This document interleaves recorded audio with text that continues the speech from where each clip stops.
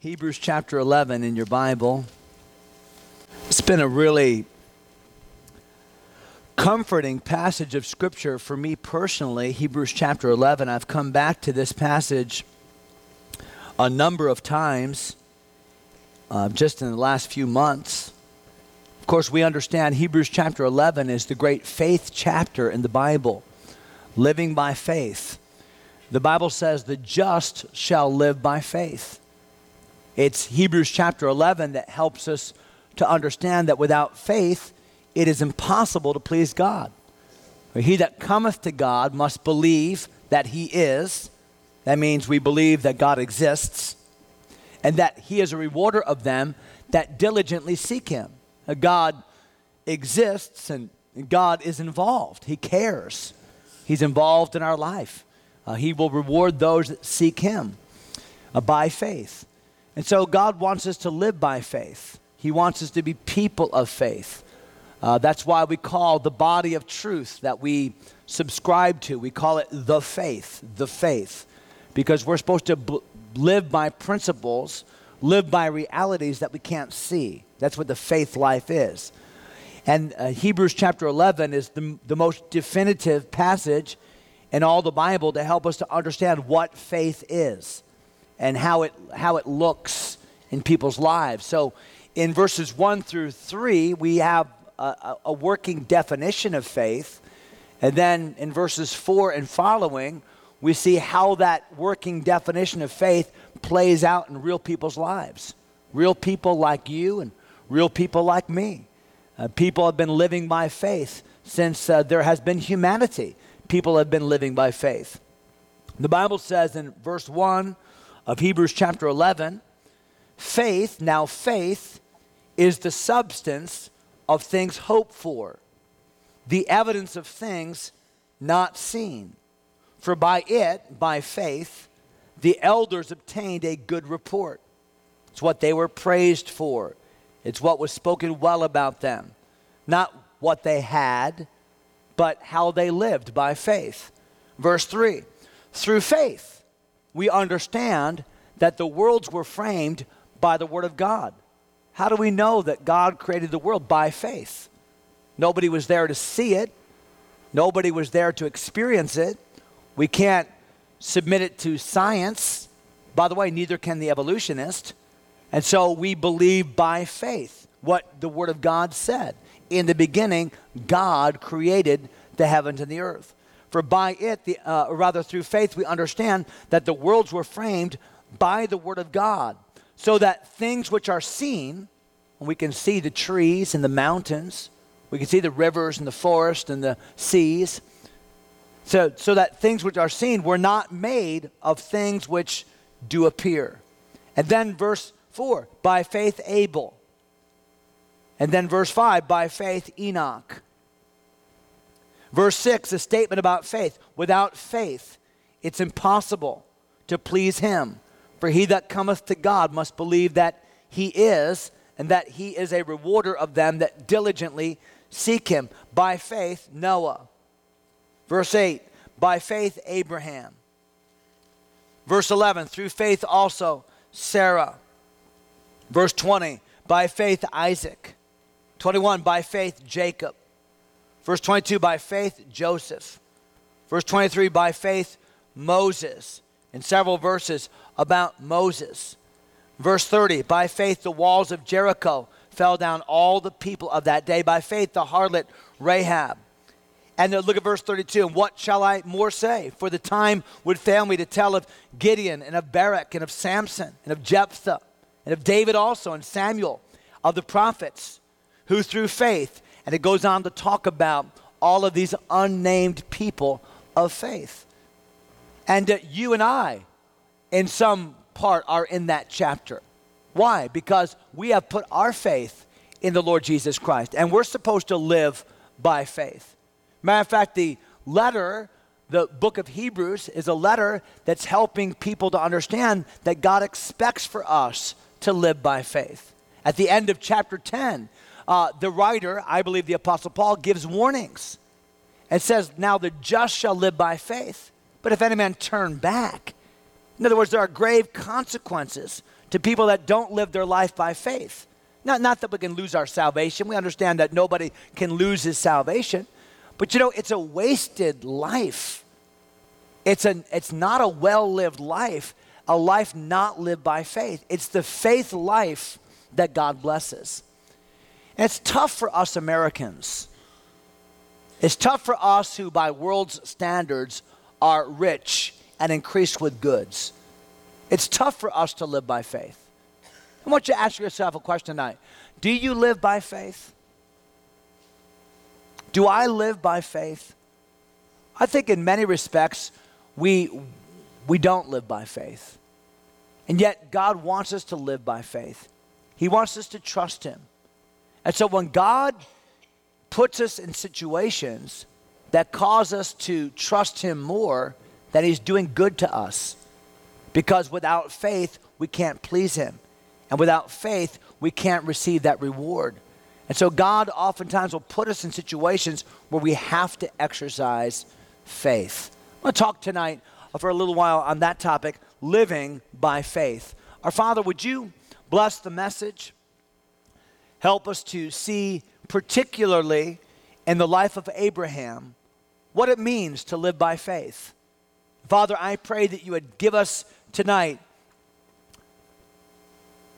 truth that will guide us and change us and cause us to live in a way that would please you. And so, Father, bless the message tonight, I pray. In Jesus' name, amen. Let me make some observations about faith just in verses 1 through 3, and I think also verse 6, because these are the verses that help us to understand faith.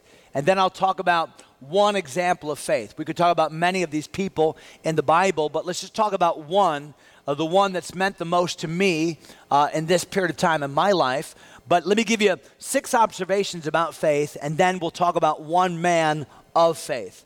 First of all, when I think about faith, when the Bible talks about faith, the Bible's talking about faith being something that's focused on a future expectation. Faith involves a future expectation. Faith is something that we're looking toward. Faith is something we're waiting for. Faith encompasses something that we believe will be, something that will be seen. It's a future expectation. Faith is the substance of things hoped for. So faith in our life involves things that we believe one day. I believe in God. One day I will see him. I believe that there's a heaven. One day I will be there. I believe that one day I will have a glorified body. One day I will inhabit it.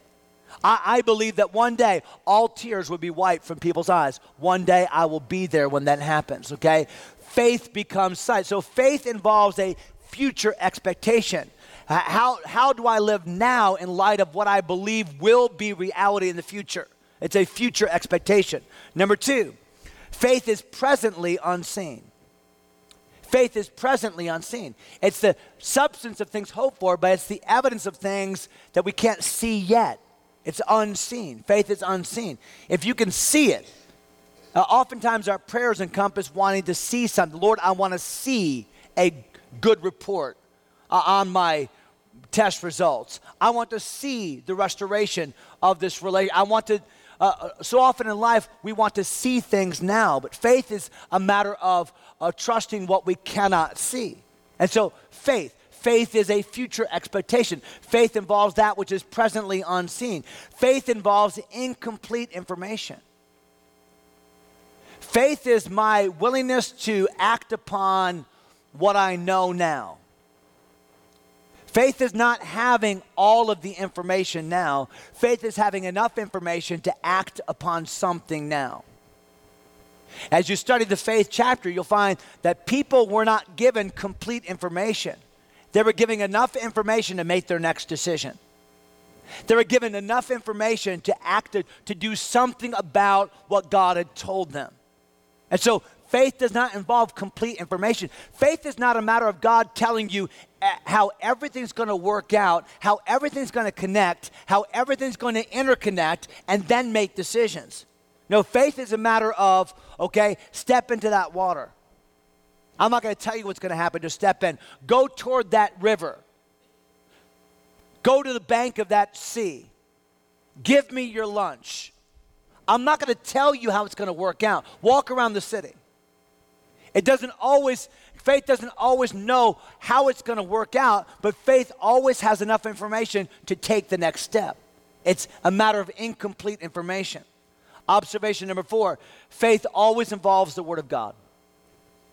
Faith always has an object. The object of faith is always God. The means by which God communicates is always His Word. Faith always involves the Word of God.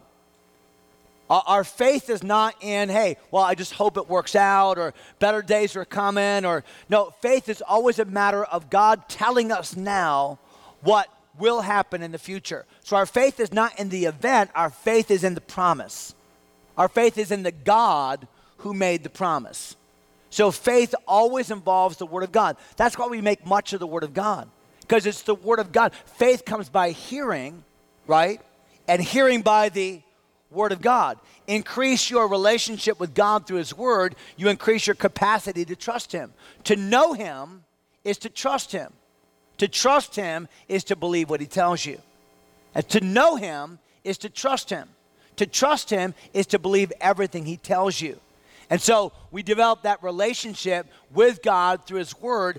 Faith always involves the Word of God. Always. Always involves the Word of God. Abel, offer this sacrifice. Noah, build this boat. Abram, leave this country. It always involves God telling people something. God's word coming to bear upon people's lives. And so faith is always, it's not blind. Faith is not you doing what you want to do and saying, well, I have confidence it's going to work out. Now, it's not faith in good fortune. It's not faith in positive thinking. It's not faith in optimistic attitude. It's faith in the unchanging, infallible promises of God. And so faith always involves the Word of God. It's the repository for our faith. And so faith involves a future expectation. Faith is presently unseen. Faith involves incomplete information, but enough to act upon. And what we act upon is the Word of God, because faith always involves our relationship with God in His Word. That's why the Bible says, he that cometh to God. Faith is not a means by which you can accomplish, by faith we're going to build this church, or by faith we're going to, no. Faith's object is always God, a relationship with God. God gives us things to do that we might trust Him more and develop a deeper relationship with Him. But the end of faith is not what we do. The end of faith is not what we accomplish. The end of faith is not being healed. Or the end of faith is being closer to God, having a deeper, more abiding relationship with Him. Because faith is a means by which we come to God. It's not a means by which we use God to get things done. Does that make sense? Faith is a matter of relationship. It's not a utilitarian thing whereby we're using God for our own end. It's a means by which we come to God. He that cometh to God. We believe that God is. We believe that He rewards those that seek Him. Faith always has as its object Him, a relationship with Him. It's always about Him, faith. And so it's a future expectation. It's presently unseen. It involves incomplete information, but enough for us to act upon now, whereby we get to know Him better, trust Him more, follow Him more fastidiously. Faith always involves a reward. You read through the passage in Hebrews chapter 11, faith always involves a reward. God always rewards faith. Maybe not now, maybe not tomorrow. Hey, listen. Maybe not in this lifetime, but God's promise is, I will always reward faith. That's part of the definition. He is a rewarder of them. He is a rewarder of them that diligently seek Him. And sometimes there's a temporary reward, like you get to live and not drown. Sometimes there's a temporary reward, like you obtain a good report. But there's also a permanent reward, a city whose builder and maker is God. There's an eternal, unfailing, infallible reward to faith. And so faith always involves a reward. And then I'll say lastly, as I observe this definition of faith, and this is not exhaustive, but as I observe the definition of faith, I think faith also is typically contrasted with the alternative. And what I mean by that is, okay, you can live the faith life, or you can waste your life, or you can live in destruction. or you can live in disillusionment. So faith has a contrast, whether it be in the life of Abel, contrasted with Cain, or Noah, contrasted with the world that perished, or Abram, contrasted with Lot, or Moses, contrasted with the pleasures of sin in Egypt. There's always a contrast to faith. Choose this life, or this life. Choose this motivation or this motivation. But there's a contrast, faith or sight. The well-watered plains or what God will give you. So there's a contrast. Faith always involves a contrast. Two choices, the faith life or the sight life. It's your choice. And God gives us incentive to live by faith. So those are my observations. Now let's go back to our text. Verse 8. What I want to do is I want to work our way from verse 8 through verse 19. Because from verses 8 through 19, with a general parenthetical right in the middle, we find the story of Abraham. Nobody has talked about more, no Old Testament characters referenced more than Abraham in the New Testament. Luke talked about him all the time, both in the book of Luke and all throughout the book of Acts. Paul referenced him all the time in the book of Romans.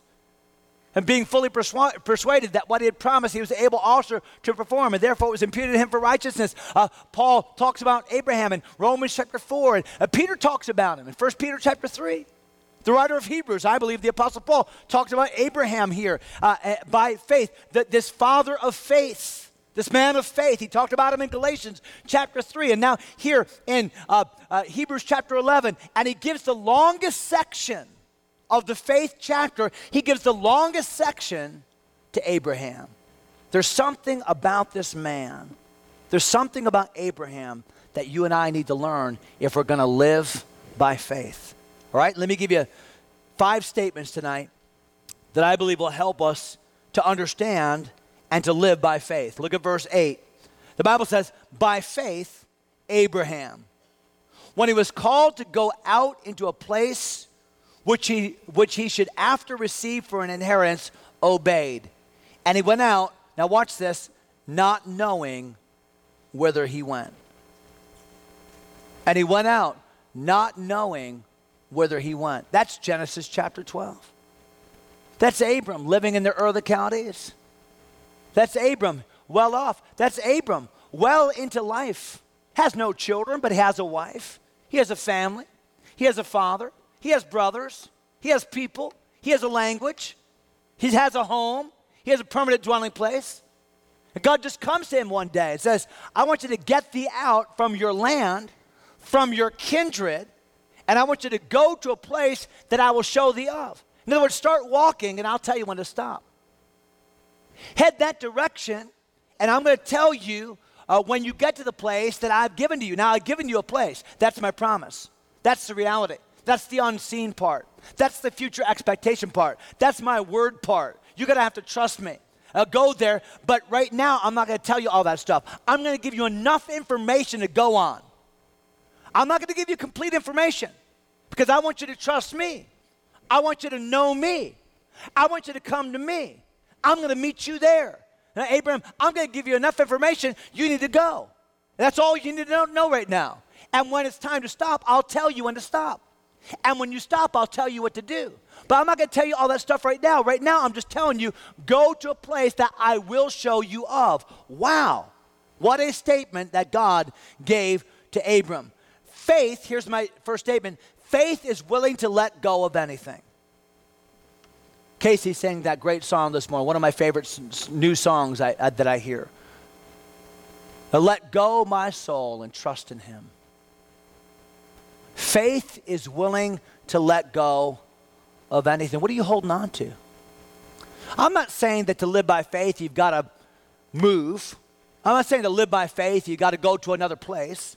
I'm not saying to live by faith that you have to sell all your stuff. I'm not saying that. I'm not saying that. I don't think that necessarily means that some person has greater faith than another person. I'm not saying that at all. What I am saying is, what are we willing? What are we willing to let go of? What do you have to have? What are you unwilling to let go of? Hey, Jesus always came back to that as a metric for discipleship. He always did. He always came back and said, if any man will come after me, you got to let go. Let go of yourself. Deny yourself. You've got to, if any man will come after me and hate not father and mother and wife and children and brethren, his own life also, he cannot be my disciple. In other words, there can be no relationship in your life that trumps your relationship with me. Are you willing to let go of any relationship? Are you willing to let go of all of your stuff? Are you willing to let go of what you know? Let go of your language. Let go of your place. Are you willing to let go? Faith is willing to let go. Every missionary knows what that means. Willing to let go. Sometimes God says, I want you to leave your stuff. Sometimes God takes you away from your stuff. Sometimes God takes your stuff away from you. In both instances, he just wants you to live by faith. Sometimes God takes people away from their job. Sometimes people takes the job away from them. Sometimes people tells people to leave their stuff. Sometimes God takes their stuff away from them. And Job knew what living by faith was just as much as Abram did, but Job never left. But God took everything away from Job. Abram left everything. God took Job's everything. But in both cases, you had great men of faith who lived at about the same patriarchal time. God has different ways and different means, but the principle is the same. He wants to get us to the place in our life where we're willing, hold loosely the things of this world. Hold loosely. I'm ready to go. I'm ready to stay. I'm ready to do your will, God. Whatever, anything you want, anywhere you want, God, I'm willing. When's the last time you told God, I'm willing? Is your all on the altar of sacrifice laid? Your heart does the Spirit control. You can only be blessed and have peace and sweet rest as you yield him your body and soul. What a song, what a poem. And it's so true.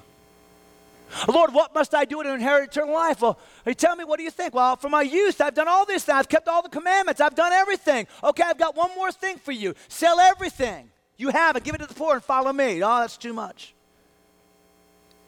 See, Jesus knew in his heart of hearts, I'm not willing to live by faith. I'm not willing to trust you. I'm not willing to let go.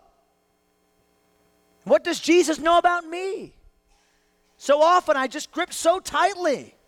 What does he know about you? Faith is willing to let go of anything. Go to Nineveh. No, I won't. I'll go anywhere else. I'll preach any other message. And for 20 years, Jonah had faithfully preached the word of God. Go to Nineveh. I'll go anywhere but there. And one of the greatest examples of disobedience in the Bible is Jonah, who was a faithful prophet. Jonah, who had been preaching for years. Jonah, who loved God. Jonah, who was jealous for the people of God. Jonah, one of the greatest examples of disobedience in the Bible, because he just wouldn't let go of his own pride to say, I'll go to God's enemy and I'll preach to them if that's what God wants. What are you holding on to? Faith is willing to let go. Number 2, look at verse 9. So in verse 8, by faith, Abram, when he was called to go into a place which he should hereafter receive for an inheritance, he obeyed. He went out not knowing whither he went, knowing just enough to go. Verse 9. By faith, he sojourned. He lived that temporary nomadic life. By faith, he sojourned in the land of promise. We would say today, the promised land. He sojourned in the land of promise as in a strange country, dwelling in tabernacles. Well, that sounds cool until you realize the tabernacle is a tent. And tents are great when you go camping, but tents aren't great when you live there permanently. The Bible says he lived in tabernacles. This is rich Abram. This is Mr. Have it made in Ur of the Chaldees. This is the one that God has called to go to a land that I will show thee of. And when he gets to that land, God says, okay, stay here for a while. And by the way, you know what a while meant? Till he died. You know what a while meant? He never did get a house. He always lived in a tent. He never did own property. He had one little parcel of ground that he bought for Sarah so he could bury her. And that's it. All of it belonged to him, but his name was on no title deed. Other people lived there. Other people had walled cities there. Other people had houses there. He had a tent. All he had was a promise.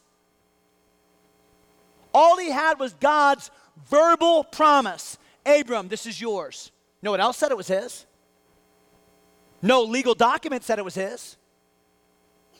The Canaanites didn't say when he came, oh, here's Abram. Oh, Abram, this is all yours. Here are the keys. No, all he had was a promise. That's why we call it the land of promise.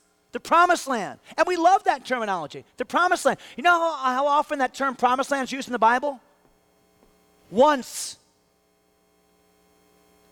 We love to talk about the promised land. Now, how often that term? Right here. This is it. This is the only time in the Bible land of promise is used. Right here.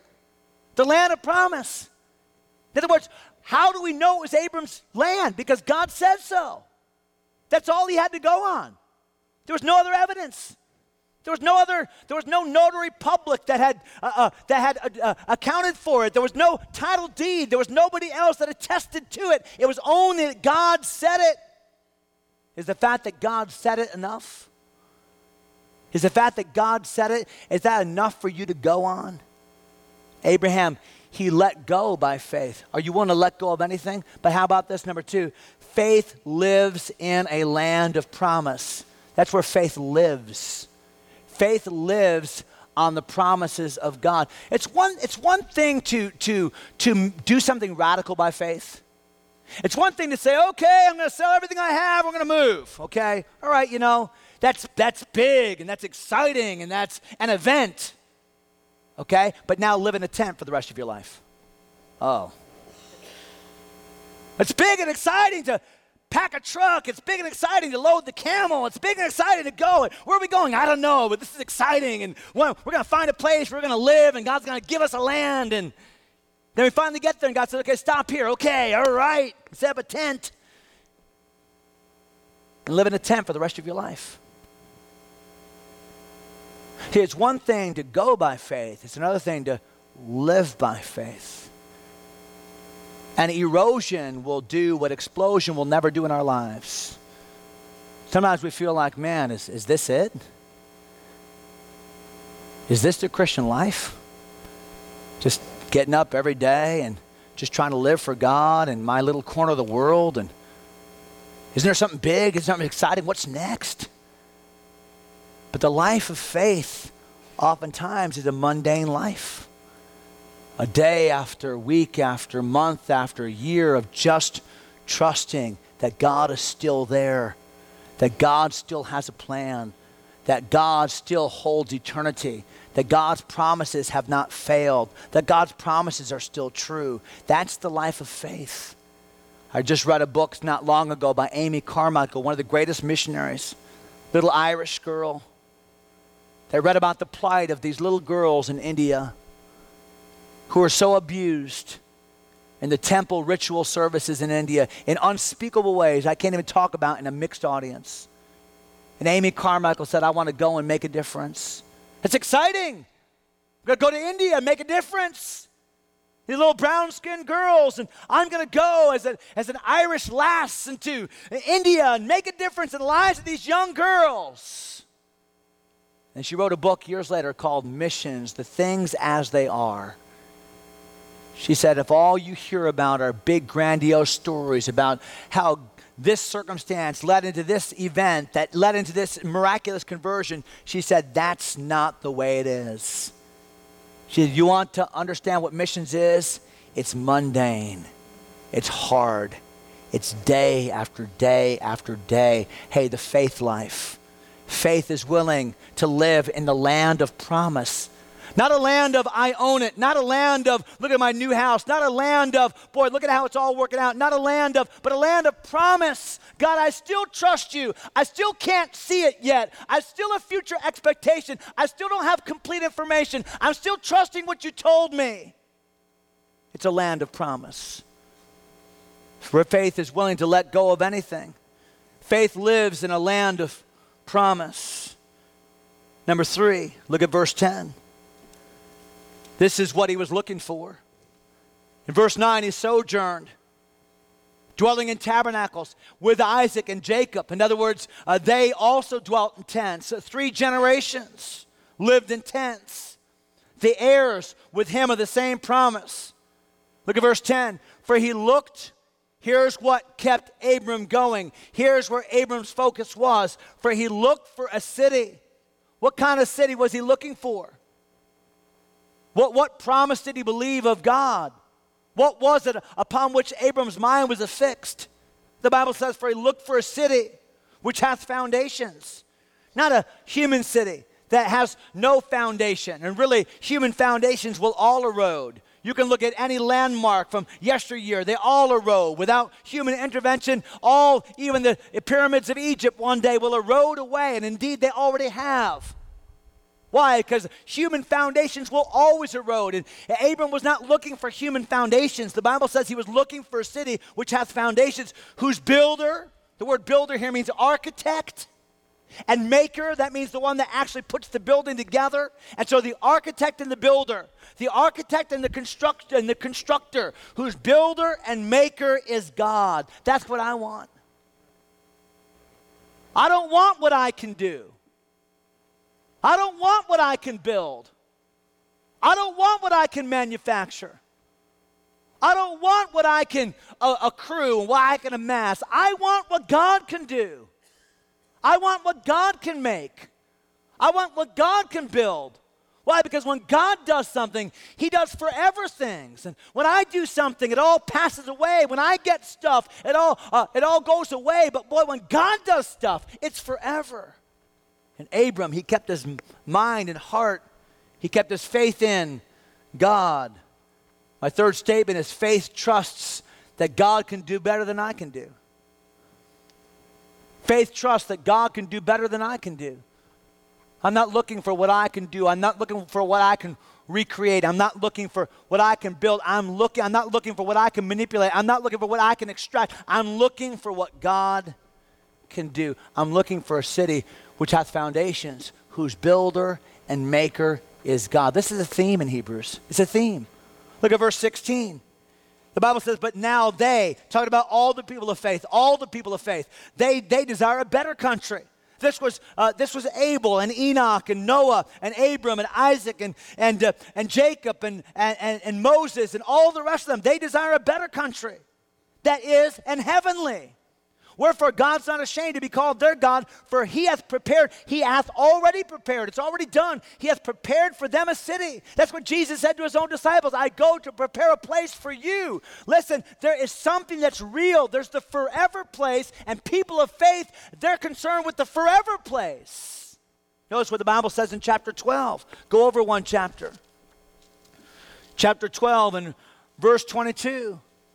Where the writer says, ye are come unto Mount Zion, unto the city of the living God, the heavenly Jerusalem, to an innumerable company of angels, to the general assembly and church of the firstborn, which are written in heaven, to the judge, God, the judge of all, to the spirits of just men made perfect, and to Jesus, the mediator of the new covenant, and to the blood of sprinkling that speaketh better things than that of Abel. Listen, what God is telling the people of Hebrews is, listen, you got something better than anything this world can offer. You have a God that's built you a heavenly city. You have a God that has prepared for you heavenly rewards. Keep your mind on that. That's the faith life. Look at chapter 13, the last chapter. Chapter 13 and verse 14. Where the Bible says, for here we have no continuing city, but we seek one to come. What's the writer of Hebrews saying? He's saying, listen, just like Abraham was looking for a city he never saw until his eyes closed in death. And just like Isaac and Jacob and Moses and Abel and Enoch and all the rest of them were looking for that city, all of them, they never saw it, but they always looked for it. Why? Because faith is a future expectation, and faith is what we can't see, and faith is incomplete information, and faith is in the Word of God, in the person of God, and faith is always rewarded, and there is a place, and it is real. And Abram was realizing and trusting that God can do better than I can do. I'm just going to keep looking for what he's going to do. Number 4, look back at Hebrews chapter 11. 2 more real quickly. Look at verse 11. I love this because his wife is involved. Verse 11, through faith also Sarah herself received strength to conceive seed. Remember, Abram was 99 years of age. Sarah was 89 years of age, well past childbearing years. Through faith also Sarah herself received strength to conceive seed and was delivered of a child when she was past age, because she judged him faithful who had promised. Man, she got in on it. She believed too. She trusted God too. She couldn't see it. There's no way she could look at her own physical body. There's no way she could think about the biology of it and think about it. But she trusted that God was faithful. And God, if you said it, I'm going to believe it. And you might be thinking, but that's not what Sarah did. That's not how Sarah responded. Did Sarah respond that way? Well, the Bible says she did. So how do you reconcile Hebrews chapter 11 with Genesis chapter 18? Because when I read in Genesis 18, when the messengers came and told Abram, you're going to have a child, Sarah laughed. She laughed. Am I going to have a child? That's ludicrous. It's ridiculous. And yet the Bible says she's a woman of faith who judged God faithful in his promise. What's the principle? Here's the principle. Faith is often muddied by doubt. That doesn't mean that your faith is not real. Do you ever have doubts? I do. You ever have doubts that enter your mind and bang around? I do. Do you ever question what God's doing in your life? I do. Faith is often muddied by doubt. There are at least 3 separate times when Abram and Sarah were complicit in doubt. Oh, there's famine in the land. Let's go to Egypt. Oh, let's lie because you're a good-looking woman, Sarah, and Pharaoh, he's going to like you, and just say that you're my sister, and okay, I will. Didn't sound like people of faith to me. By the way, they didn't do that once, they did it twice. Oh, well, we're never going to have a child. God said we're going to have a child. We're never going to have a child. Why don't you just have a child with my handmaid Hagar? That was Sarah's idea. And Abram's like, okay. They were complicit in a lie. They were complicit in the liaison with Hagar. And then in chapter 18, Sarah laughed. But would it surprise you if I told you in chapter 17 of Genesis, Abram was the first one to laugh? We always talk about Sarah laughing. She laughed at God. How dare you laugh at God? God gave a promise. Yeah, but Abram was the first one to laugh. Well, God told Abram before that time in chapter 18, God had already told Abram in chapter 17, you're going to have a son. And the Bible says that Abram laughed at his heart.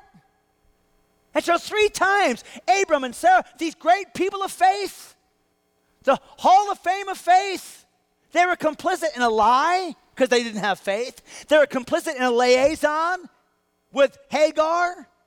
We would call it today an adulterous affair. It wasn't exactly that, but I mean, it wasn't good. And they were complicit. Why? A lack of faith. They laughed. Why? A lack of faith. Yet here they are as great champions of faith. You know, God knows who you are. God knows what struggles you have. God knows the doubts that fly around in your mind.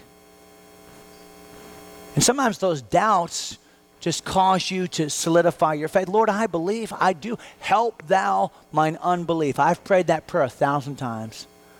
Lord, I know what you told me to do, but Lord, what in the world? Help my unbelief. Faith is often muddied by doubt. All right, principle number 5. Look, please, if you would, at verse 12. Therefore sprang there even of one, that's Abram, in him as good as dead, 99, one old, almost dead guy, so many as the stars of the sky in multitude, and as the sand which is by the seashore innumerable. There are millions of people that have come out of Abraham's loins. These all died in faith, these people of faith, not having received the promises, but having seen them afar off. They were persuaded of them, embraced them, and confessed that they were strangers and pilgrims on the earth.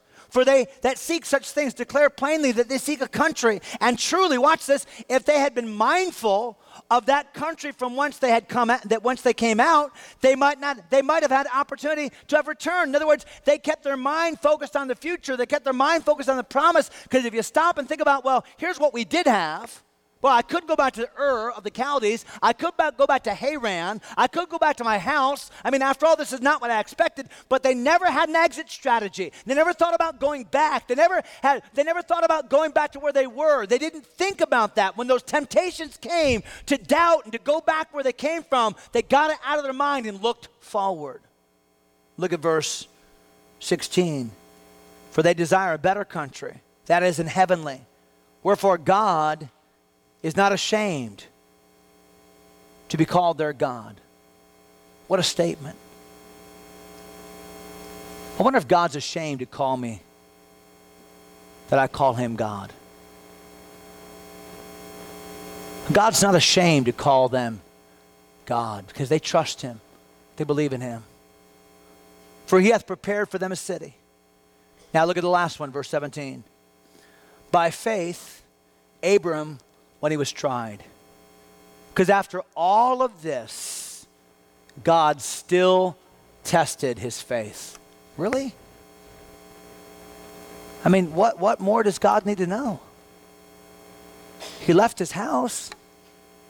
He left his land. He left his kindred. He left his stuff.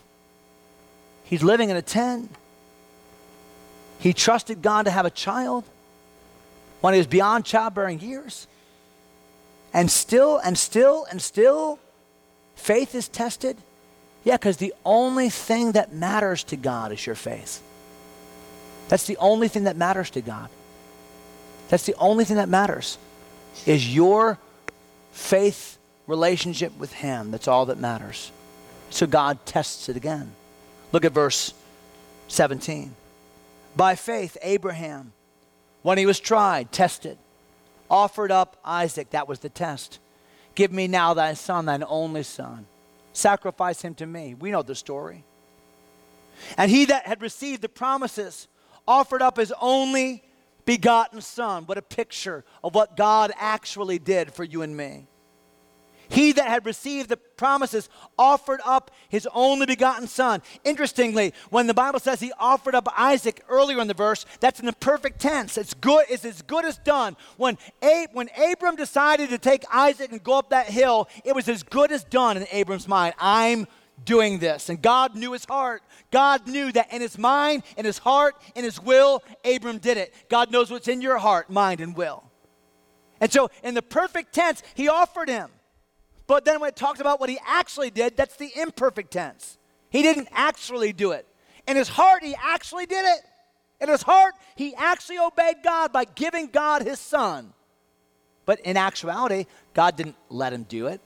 God didn't want him to kill his son. Look at verse 18. Of whom it was called that in Isaac shall thy seed be called. I want you to give me the only son that can possibly, humanly speaking, fulfill the promise I've given you. This makes no sense. God said, Abraham, I'm going to give you a son when you're old, and through that son, there's going to be millions of people. That son doesn't have a wife yet. I want you to kill that son. Well, God, I thought that was the whole promise. I thought all of my promises were wrapped up in Isaac. Everything you've told me is wrapped up in what you've given me. Everything you've ever promised me is wrapped up in this son. And now you're telling me to give you that son. Yeah, the God that wrapped all the promises in the son can take care of that son. And so he says, give me that son. Give me all, because I don't want your faith to be in your son. I want your faith to still be in me. So what does Abram do? He marches up the hill. He puts Isaac on that altar. And what was Abram's rationale? Look at verse 19. He accounted that God was able to raise him up even from the dead. Here's what Abram thought. Well, God wants me to kill him, so if all the promises are wrapped up in him, then the God that took him is the God that can give him back. I think, humanly speaking, the only way I can figure this situation out is God's gonna have me sacrifice my son, and God's gonna raise him from the dead. That's the only thing I can figure out. By the way, he was wrong. Because the way you try to figure out what God is doing, sometimes it's not right. Sometimes you think you have figured out why God is doing something. Sometimes you think you have figured out the only possible solution as to why God would tell you to do something. But let me tell you something. You don't have it figured out, neither do I. And so Abram thought, and I thought it's about the best thought I could have, well, I guess he's going to raise him from the dead. He never thought that God might tell him last minute, don't do it. He never thought that God last minute might say, here's a lamb to sacrifice instead. He didn't know what God was going to do. He just knew that I've got to obey the incomplete information I have. And I've got to trust a future expectation that God might raise him from the dead. And I can't see this yet, but I know that God rewards faith. And so I'm going to trust his word because he wants me to come to him and draw nigh to him. And without faith, I can't please him. So God, I hope you're happy because, Lord, I'm trying to do this for you. And Lord, you must have a plan I don't understand. Look at verse 19. From whence also he received him in a figure. In other words, God was using the whole thing as an illustration of a much greater son that would be sacrificed, that would die and would rise from the dead. And of course, that's Jesus Christ. Say, Pastor Skelly, what's the principle? The principle is this. Final statement about faith. Faith submits logic to obedience. Faith submits logic to obedience. This doesn't make any sense. Why are you doing this? Pastor Skelly, why would you leave our church? You want me to give you a reason? Because God told me to. And honestly, I can give you no other logical reason. It doesn't make sense. It makes no sense. But I've got to do what God told me to do. Pastor Skelly, you're going through a midlife crisis. Pastor Skelly, you're bipolar. Pastor Skelly, you must be disappointed. Pastor Skelly, you've got a better offer. And a million other reasons that people have supplied.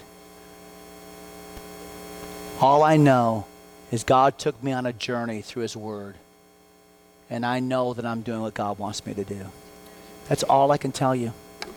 It doesn't make sense. But faith submits logic to obedience. It's a future expectation. I can't see it. God, you told me, so I'm going to trust you. You've only given me enough information to make the next step. You're taking me systematically through a series of no's that I might know what that yes is. And for now, I'm just going to walk in this direction until you stop me and show me. And honestly, that's where we all are. Whether we're moving geographically, whether we're moving spiritually, wherever we are, we're all supposed to live by faith.